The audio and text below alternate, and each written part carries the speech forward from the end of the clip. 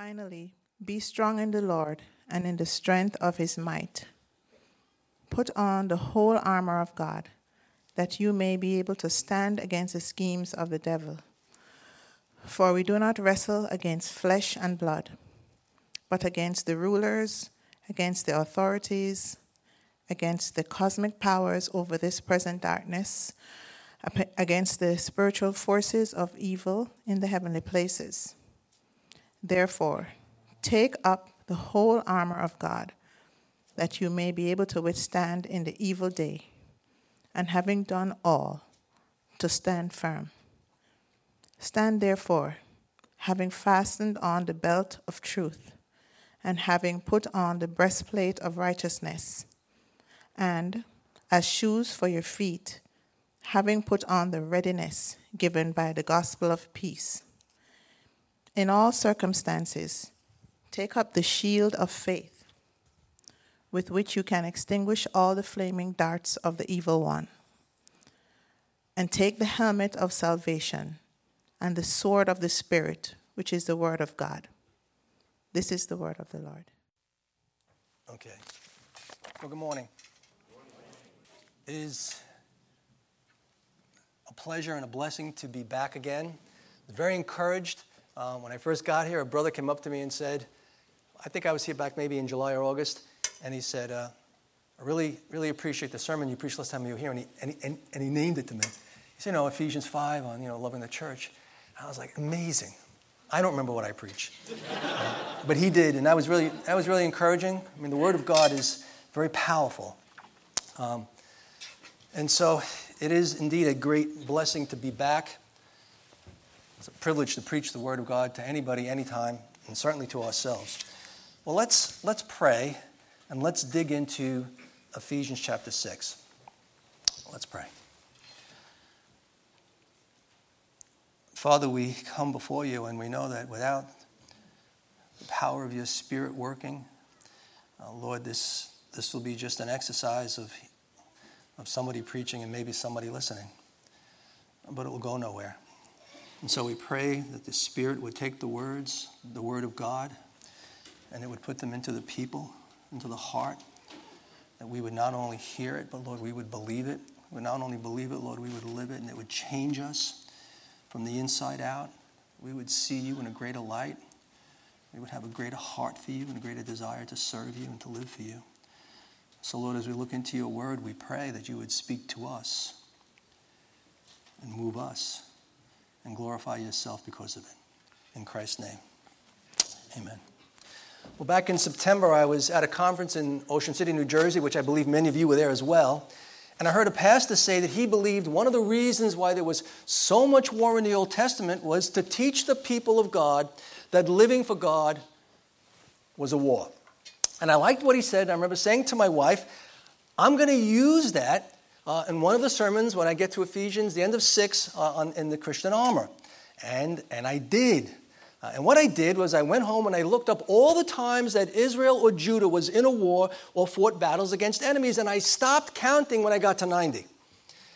I mean, from the time of Moses to when Judah was taken captive by Babylon, they fought in excess of 90 different kinds of wars. They fought against the Amalekites, the Amorites, the Canaanites, the Perizzites, the Ammonites, the Geshurites, the Girzites, the Jebusites, the Moabites, the Midianites, the Philistines, Jericho, Ai, Aram, Shechem, Egypt, Cush, Edom, Assyria, and Babylon. And some of these groups, they fought many times over again over the years.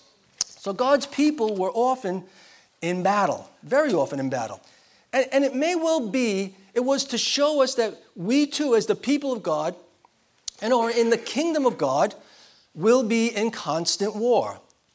And not with other nations or people groups, but as Ephesians 6:12 said, that we would be in war against principalities and against powers and against the rulers of the darkness of this age, against spiritual hosts of wickedness in the heavenly places.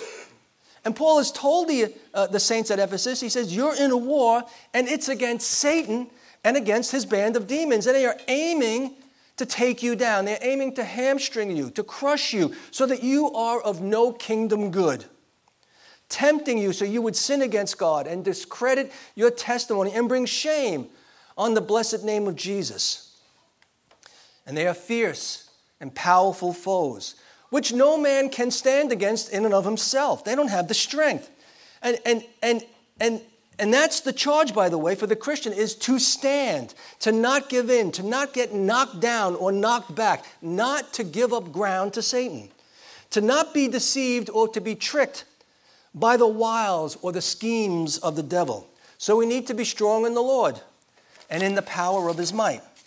But we also need to put on the whole armor of God, which he gives to every single Christian. So this is a spiritual battle. Therefore, we need spiritual armor. And Paul uses the analogy of a soldier because, figuratively speaking, Christians are soldiers in the Lord's army. And as soldiers, he tells us to put on or to take up 6 pieces of armor. The first being the belt of truth, which speaks of a life that is built upon faithfulness to the Word of God and to the God of the Word. And then there's the breastplate of righteousness, which speaks of a holy life, a life lived in conformity to the Word of God. You see, because sin gives Satan the ammo he needs to diminish our fruitfulness and to take us down. But personal holiness, that closes the door on him. Third piece of armor are the shoes of the gospel of peace, which speaks about our foundation in Jesus, that we are saved by grace through faith, and we know it. We know it. And then the shield of faith, which speaks of our daily faith in God, which causes us to trust him in every circumstance and every season. So we, the just, live by faith, that when the fiery darts of Satan are flying our way, the shield deflects them. And now in verse 17, which we'll look at today, we have the last 2 pieces of armor. The first being the helmet of salvation, which we'll concentrate on, and the second being the sword of the Spirit, which he says is the word of God. And what I'd like to do today is to look at that helmet of salvation using a 2-point outline. And basically and simply, what the helmet of salvation is and how the helmet of salvation protects. What it is and how it protects. And so let's look at what it is.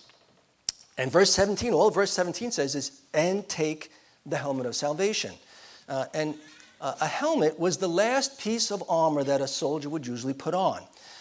It was, if you will, the final act of readiness in preparation for the battle. And it was vital. It was vital for survival because it protected the head from injury.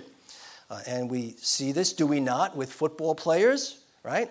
Baseball batters, construction workers, they wear hard hats.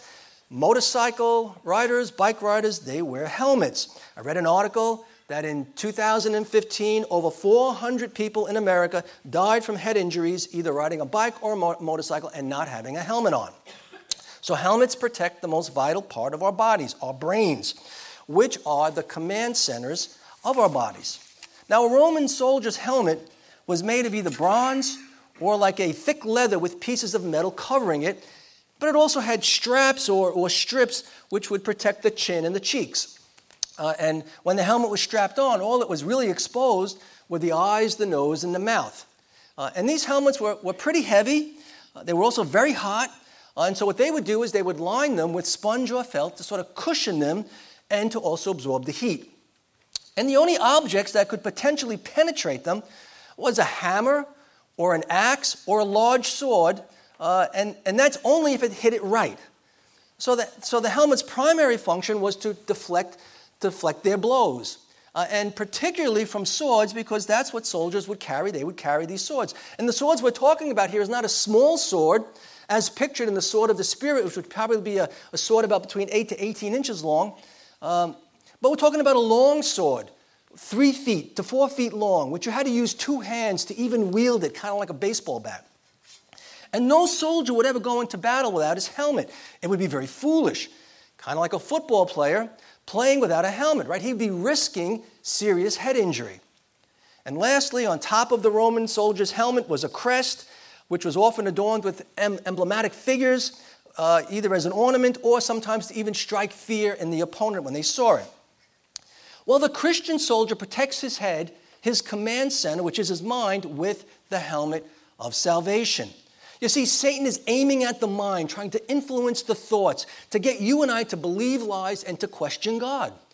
He wants to screw with our thinking, right? And because if he can mess with our minds, well, then he can get us to slide into sin. We read in John chapter 13, verse 2, at the Last Supper, that the devil having already put into the heart of Judas Iscariot, Simon's son, to betray him, Jesus. And the heart is equivalent to the mind, We also read in Acts 5:3 that Satan filled the heart of Ananias and his wife to lie to the Holy Spirit. So Satan is aiming at our minds, which is why our thought life needs to be protected. Right? That's why we're told in 2 Corinthians chapter 10, verse 5, to bring every thought into captivity to the obedience of Christ. In other words, put it into prison. Don't let it run around. That's why we're told in Philippians 4:8 to think on things that are true and noble and just and pure and of virtue and praiseworthy. These are the things that we should be filling our minds with. So how you think determines in large part how you feel and therefore how you act. Jonathan Edwards said, "The ideas and images in men's minds are the invisible powers that constantly govern them." And how true that is it not? We live in a day with an ocean of sexual images coming our way, and it's no wonder that adultery and fornication and every other kind of sexual perversion is rampant. Well, now we need to consider what the salvation is in the helmet of salvation. And the Bible talks about three aspects of salvation, if you will, in the helmet of salvation. And these three aspects, I believe, are the three tenses of salvation: past, present, and future salvation. Right? We were saved from the penalty of sin. That's the past tense. That's called justification. We're being saved from the power of sin in our lives. That's the present tense. And that is called sanctification. And we will be saved from the presence of sin, and that's the future tense, and that's called glorification. All right, so God has rescued us from the penalty of our sins, which is an eternal damnation, through faith in Christ's sin-atoning work on the cross, and through his righteous life, which is now credited to our account. And before God saved us, we were like all men. We were dead in our trespasses and sins, and we were children of wrath. And our condition was hopeless, and our condition was helpless before God. Right? We needed to be saved from the wrath of God, and we couldn't do it. It could only be done by the Savior. And so we read in Matthew 1:21 that Jesus was sent into this world by the Father as a gift to sinners through the womb of the Virgin to save his people from their sins. Therefore, salvation is not a common thing. It's not a common thing. It's not a casual thing, but it's a miraculous thing where God changes the heart, the mind, and the will to love him and to love righteousness and to follow Christ. Which before he did that, you were greatly opposed to those things. So when you were saved, it was a one-time act by God, and you were saved from the penalty of your sin, which is why we read in Romans 8:1 that there is therefore now no condemnation, no judgment to those who are in Christ Jesus. And as 2 Corinthians 5:17 says, that you immediately became a new creation. If anyone is in Christ, if anyone is born again, if anyone has been redeemed by God, he is a new creation. All things have passed away. Behold, all things have become new. And as Romans 5:1 says, you were justified by faith. Therefore, you now have peace with God. Now, present salvation, as I said, means that you're being saved from the power of sin. And Romans 6:6 says that we are no longer slaves of sin. And because we died to the old man, the old nature, verse 7 says, for he who has died has been freed from sin. Not that we don't sin anymore, or not that we're sinless, but we sin less and less and less. And sin is no longer the norm of our lives. We no longer practice it. It's no longer the thing that we practice day in and day out. So we're growing in godliness. We're being sanctified, set apart to look more and more like Christ. Thus, sin should be less and less owning us in this life. In fact, Paul said in Romans 6:12, therefore do not let sin reign in your mortal bodies, that you should obey it in its lust. Don't do it. So before we were saved, we obeyed our passions, and for the most part, they were pretty sinful. But now that we are saved and God is living in us, we are spiritually alive. And we know that sin shall not have dominion over us, For we are not under the law, we're told, but we're under grace. So we were saved. We are being saved.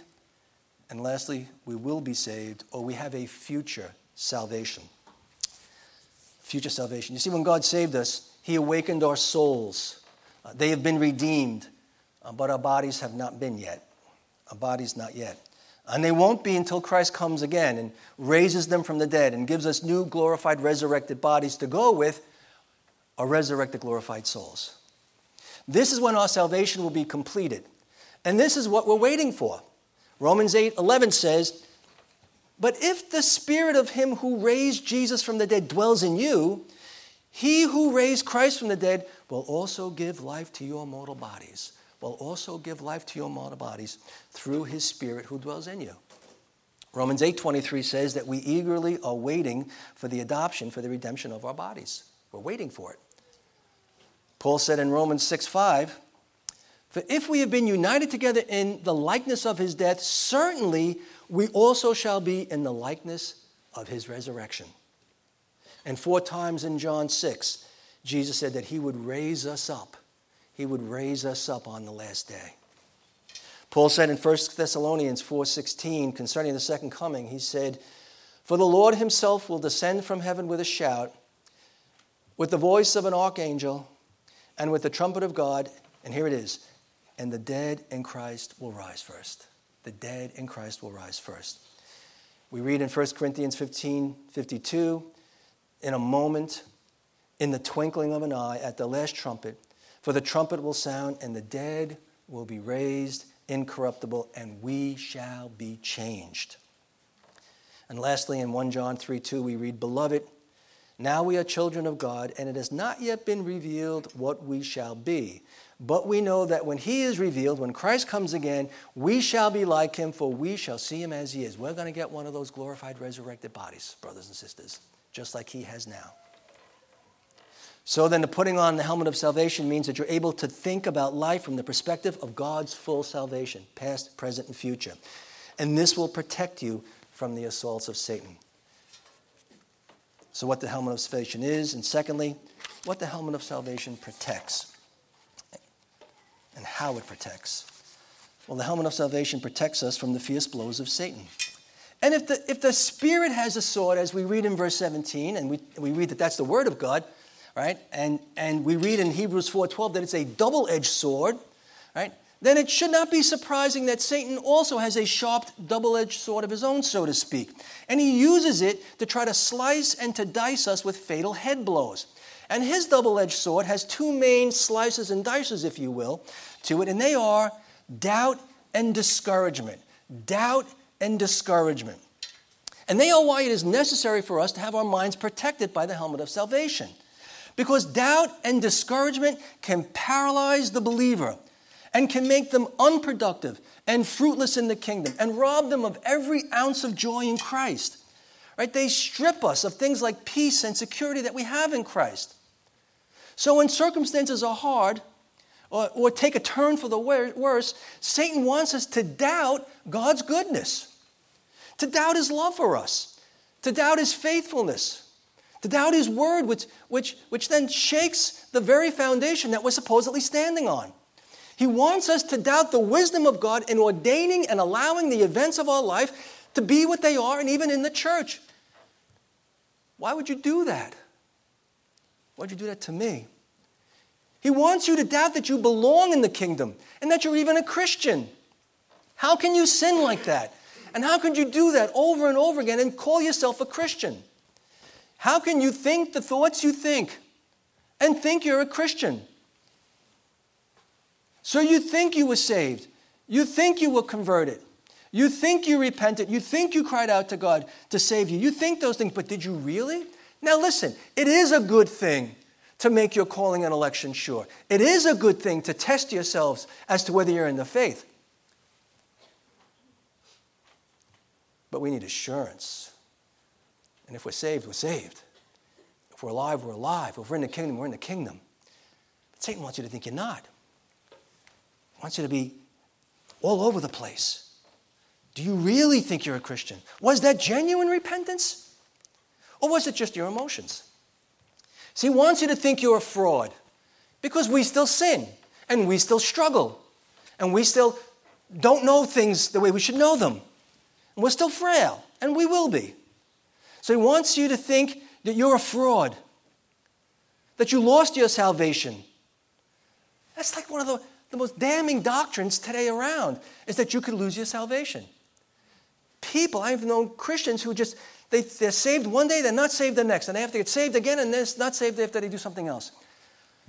The Bible emphatically teaches that when God saves you, he saves you forever. You're in Christ's hand, and no one's going to take you out. When he starts something, he finishes it. And the Bible is chock full of verses that say you can't lose your salvation. And yet, there are those who think you can. And Satan flames that fire. When I was saved for just a few years and I was struggling with things in my life and I'm struggling with my thoughts, I remember I was on a plane to Vancouver to do a job there, and I was reading a book called The Suffering Savior by a man named Krumach. He was a German pastor in the early 1800s. And it was about the last week of Jesus' life and what went on. And I remember reading the chapter on Judas and how he had so much light and he had so many advantages. And yet at the end of the day, he was condemned and he was a false convert. And I was convinced when I was reading that, and I was probably saved like 3 years already, I was convinced when I was reading that I was an unsaved damn man. I was convinced I was done. And I was weeping and crying out to God to save me for real. I didn't understand. I didn't have assurance, and I didn't understand what it means to be in the hand of God. So Satan wants you to doubt your salvation. He wants to stab you and cut away at your assurance of salvation. He wants to rattle you and cause you to question your eternal standing. And he wants you to come to the conclusion that you're out of the kingdom and not in the kingdom. And many have struggled with doubts about God's care, especially when things like their friends turn on them, or a marriage goes sour, or they get fired from a job, or people are slandering them and gossiping about them, or someone they love comes down with a stage 4 cancer, or they lose a child, or their child embraces homosexuality or lesbianism, or 1,000 other things. You see, it's easy to doubt God and your salvation when you measure your life to what the ultimate standard is in the Scriptures. We all fall short in certain ways. Or when Satan takes a highlighter and he highlights your sins and your failures and he puts them in front of you, in front of your eyes, and he says, look how far short you fall. And then whispers in your ear and says, come on, who are you kidding? The way you struggle, the way you think, the things you've already done, you can't really think you're the real deal, do you? He wants you to believe that you'll never make it to heaven. Or he wants you to look at yourself and think you can make it on your own merit instead of Christ. So one edge of the sword is doubt, and the other edge of the sword is discouragement. And discouragement is when you lose hope. You have loss of confidence. It's when you become downhearted or disappointed. And we become discouraged when we labor for the King and we seek to live for him. And it seems to go nowhere. We seem like we're spinning our wheels and we're not making a difference at all. All the energy and the time and the money and the prayers you put in, and nothing really seems to change. Everything still seems to be the same. It's discouraging when you counsel brothers or sisters and they take absolutely none of your counsel and keep falling into whatever they're falling into. And it can be discouraging when crowds will show up to a Super Bowl Sunday party and yet just a few will come to a prayer meeting. It can be discouraging to the music team when people don't sing. When people don't sing. I mean, we should want to sing, right? We're singing. When Ed gave the invocation, we're here to worship God. We're singing to God. We're going to do that forever, by the way. We want to enjoy it now, right? We're singing to him. It can be discouraging when there's division in the church, or a saint won't ask for forgiveness, or another saint won't give forgiveness. It can be discouraging when people refuse to serve. They don't want to watch the nursery. They don't want to teach children's church. They don't want to help clean up or whatever's going on. They don't want to help another brother or sister. It can be discouraging when people come late to a service. Listen, we're not here for each other, right? We're not here to see who's here. We're here to worship the one that we worship privately all week long. It's encouraging when we come together. It's encouraging when we come together to sing together and pray together and praise together. It can be discouraging when you give yourself to others, but they don't give themselves to you. Or when no one calls you or visits you when you're sick or hurting or down. Right? It can be discouraging when you want a spouse and it seems like others around you are getting married. Or when you want to have children and you can't and babies are being born all over the place. And listen, I've been discouraged on more than a few occasions, and at times I think I'm like the king of discouragement. Right? From those whom I have personally discipled, and then they've walked away from the faith totally. They don't even believe these things anymore. The people telling me I don't belong in the pulpit, that I'm hurting their souls. People speak well of me one day, and the next day they're reviling me. Or having to do damage control because of bad leadership decisions, sometimes my own, most of the times my own, or because of my own inadequacies and my own inabilities, and my own sinful tendencies. And I can't tell you how many pastors that I have talked to who tell me they're discouraged. I often have to plead with God to help me to look upward and not outward. Because when I look outward, I'm going to go down. And maybe the best example of discouragement in the Scriptures comes in Psalm 73 with Asaph. He says in verses 2 and 3, "But as for me," he says, "my feet almost stumbled, my steps had nearly slipped, for I was envious of the boastful when I saw the prosperity of the wicked." He saw how easy life was for the wicked, how they seemed to fare well, and they went to their graves without struggles. And then he saw his own struggles, how he tried to live a godly life, and it was really hard for him. It wasn't easy. And he was envious of the wicked. And he was ready to throw in a towel until he went into the temple. And when he went into the temple, what did he see? He saw the sacrifices being offered for sin. And he remembered the fate of the wicked. How about Elijah? Elijah experienced the great victory of the prophets of Baal. But then he became extremely discouraged because Jezebel was hunting him down to take his life. And the people of Israel still rejected the God of Israel. And he thought that he was the only believer left in Israel, and he just wanted to die. Take me home, Lord. No one else but me who believes in you anyway. So it's easy to be discouraged. And listen, when you're discouraged, it seems like God is absent or distant. Like David in Psalm 13, verses 1 and 2. He says, "How long, O Lord, will you forget me forever? How long will you hide your face from me? How long shall I take counsel in my soul, having sorrow in my heart daily? How long will my enemy be exalted over me?" It's easy.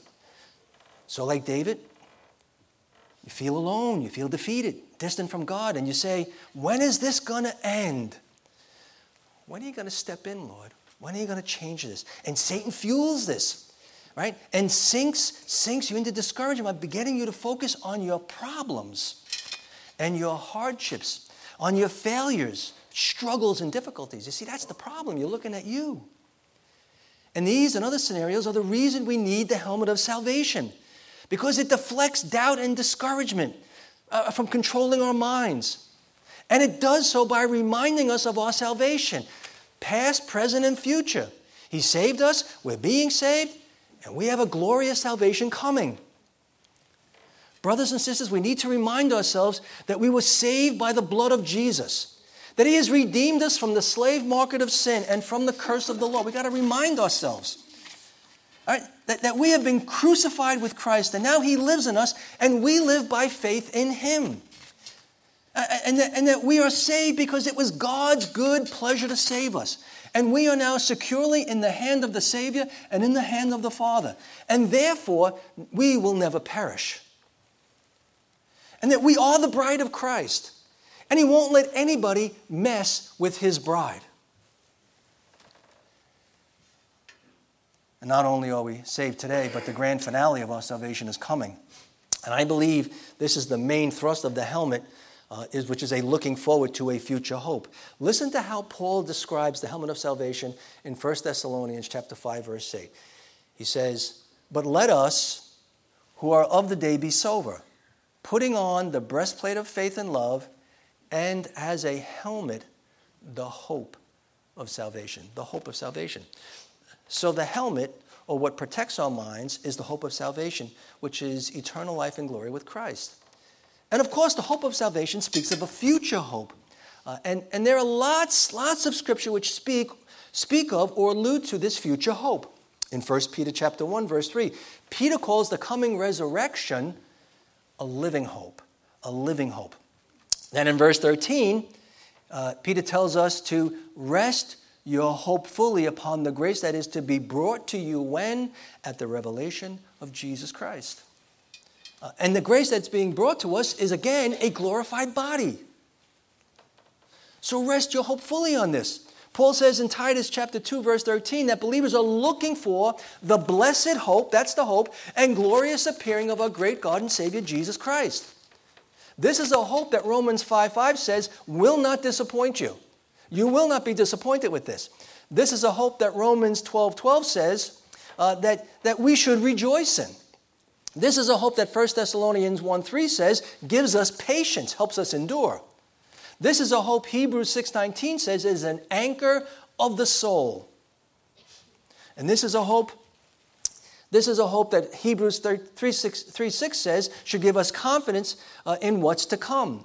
And Ephesians 4:4 tells us we were called in one hope, which is the end or completion of our salvation, which Philippians 3:21 says that Jesus will transform our lowly body that it may be conformed to his glorious body. And this is hope. And this is a hope that is not like the world's hope. The world's hope is a wish. I hope the Giants win the Super Bowl. I'll take the Jets even. Give me the Mets for a series. Right? The Knicks. Right? This is a hope that's like a crossing your fingers hopes. Right? There's no reality in that. It's a guess. It's a guess. But our hope is a certainty. Our hope is not a guess. Our hope is a living hope. It's a sure hope. All right? It's not a guess. It's anchored in and on the person and work of Jesus Christ, and it is settled in the character and the word of God. And when God makes a promise, he cannot lie. So his promise of future glory is a done deal. It's a given. There's no guesswork on this one. And the fact that Christ has risen and is seated at the right hand of God and has all power and all authority in heaven and on earth, and we have been raised up together with him and sitting in the heavenly places with him, gives us great confidence. And that we have a radical change of heart, that he's given us a new heart that now beats for him. Well, that gives us great hope, right? You're not like the old you anymore. You're the new you. That gives you hope. And the fact that he who has begun a good work in you will complete it until the day of Jesus Christ, that gives you hope. It gives us great hope. Therefore, when Satan messes with your mind and brings about doubts and discouragements and you begin to question your salvation, right, or what's to come, you put on the helmet of salvation and you say, no, not only am I saved by the blood of Jesus, but I am also kept by the blood of Jesus, and the blood of Jesus will bring me safely home. You put it on. You see, Satan, I already have a dwelling place. I have a dwelling place waiting for me in heaven. So says Jesus in John 14. And I have a reservation there because my name has been written in heaven and my name is in the Lamb's book of life. And so I'm going there. And Jesus has secured my spot there on the cross and no one can cancel it out. He already said it was finished. So I'm going. And the Lord tells me, in Romans 8, verses 38 and 39, that neither death nor life, nor angels, nor principalities, nor powers, nor things present, nor things to come, nor height, nor depth, nor any other created thing shall be able to separate me from his love. Nothing. And he's told me in 1 Corinthians 2:9 that eye has not seen, nor ear heard, nor have entered into the heart of man the things which God has prepared for those who love him. I don't even know it's coming. It's so great. I know it's great, but I can't even fathom how great it is. And I love him because he first loved me. So Satan, I'm looking for the promised land, and I'm bound for the promised land. I'm bound for it. I'm like Christian in Pilgrim's Progress, right, who's on his way to the celestial city, where tears and death and pain and suffering and sin, they're going to be no more. And guess what, Satan? You'll be no more too. I'm going where you're not.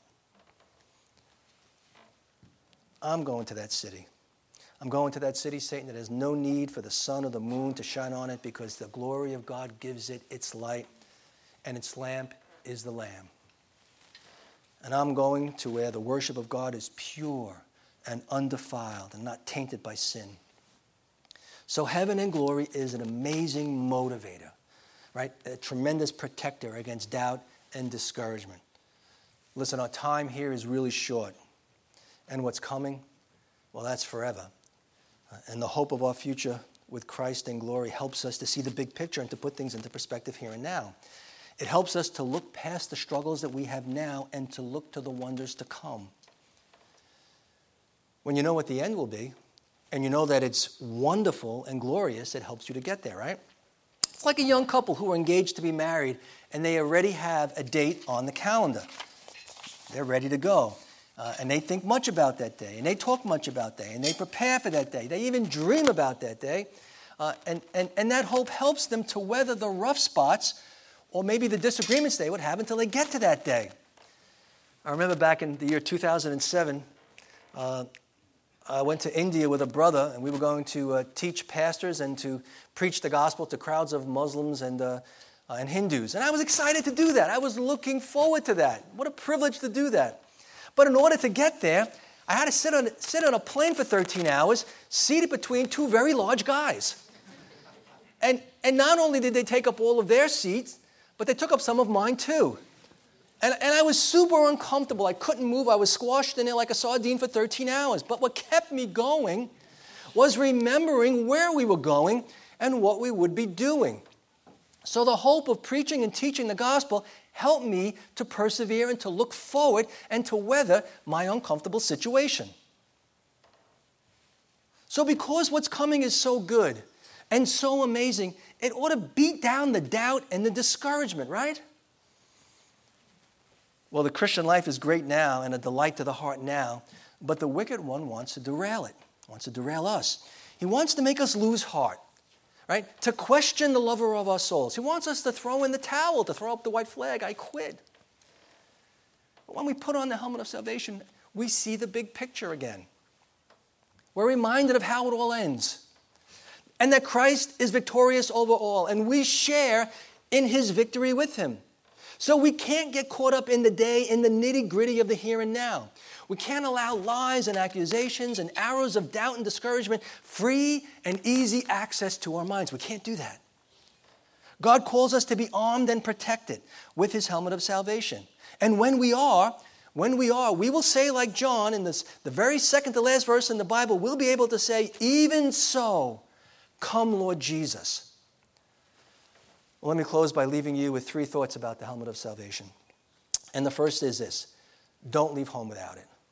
Don't leave home without it. Back in the 1970s, there was a famous ad campaign for American Express. Most of you are not old enough to remember it. And that was, don't leave home without it.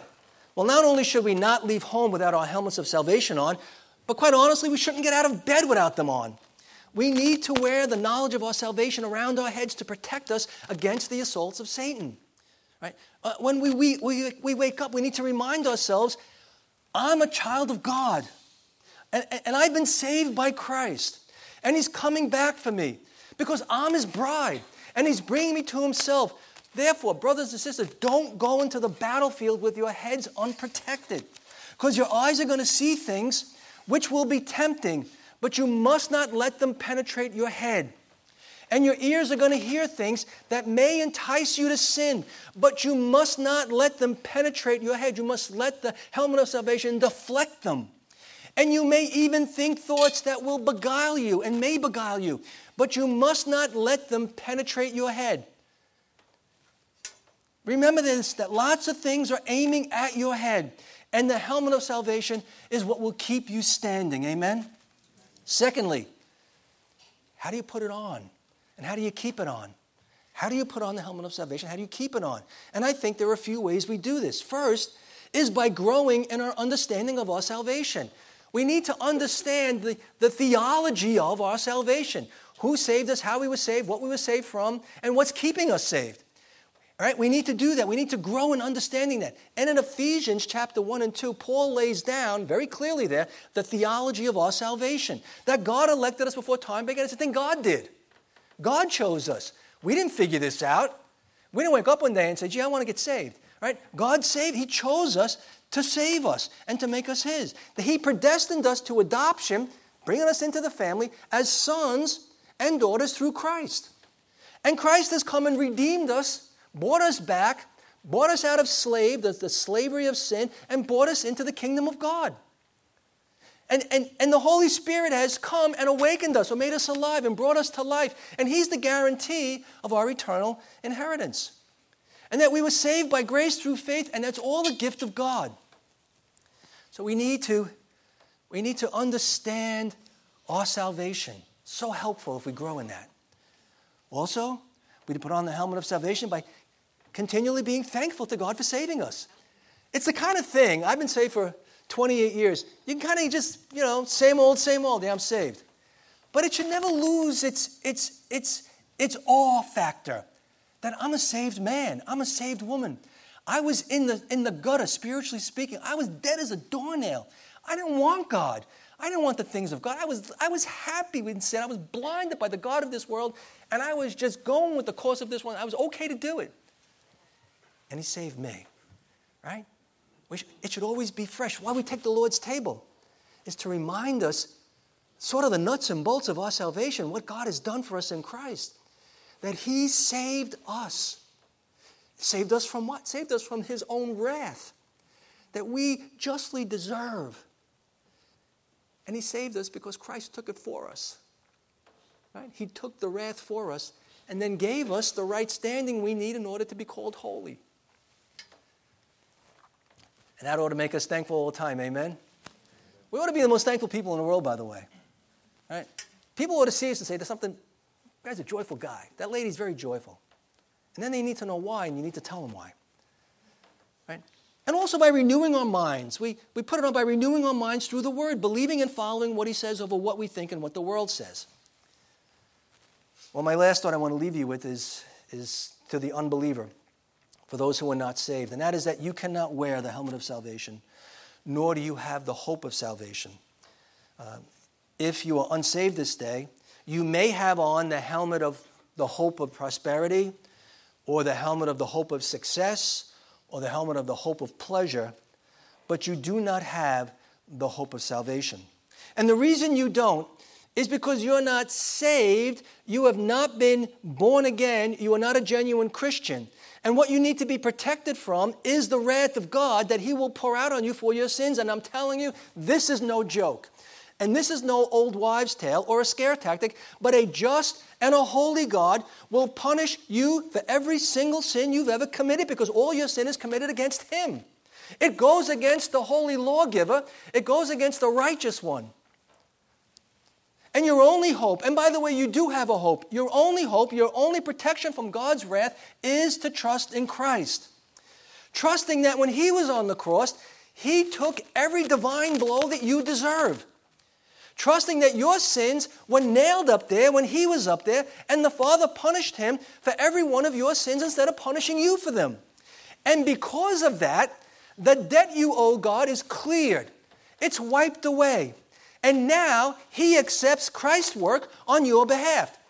And so what you need to do is trust Christ. Believe in Christ. Turn from sin and turn to Christ and be saved. And the Bible says that today, not tomorrow, next month, next year, because none of us know we have any of those, today is the day of salvation. So the question is, will you come to Christ? Will you see that you are a sinner and a lawbreaker, and God is going to deal with that?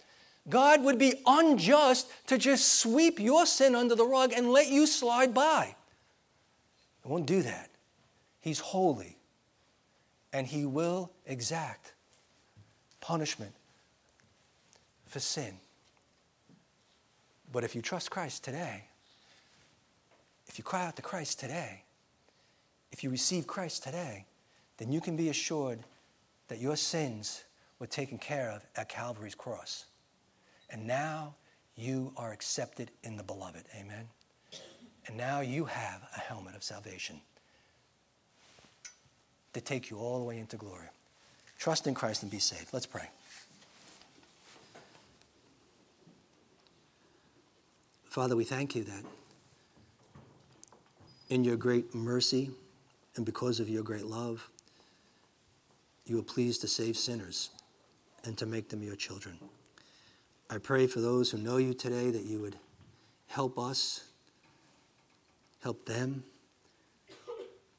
to not fall into doubt and discouragement, to anchor onto what is true and right, to believe that Christ paid it all and their salvation is secure in him,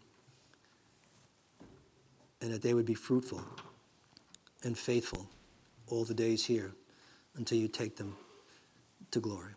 And Lord, for those sitting here today who are not saved, maybe they think they're a Christian because they're born into a Christian home, or they've made a profession, or they were baptized, but they have not truly been born again. Would you press them hard? Would you open their eyes to see their true state? And Lord, would you drive them to the cross where they could find true life? And would you do that for your glory? We ask it in Jesus' name.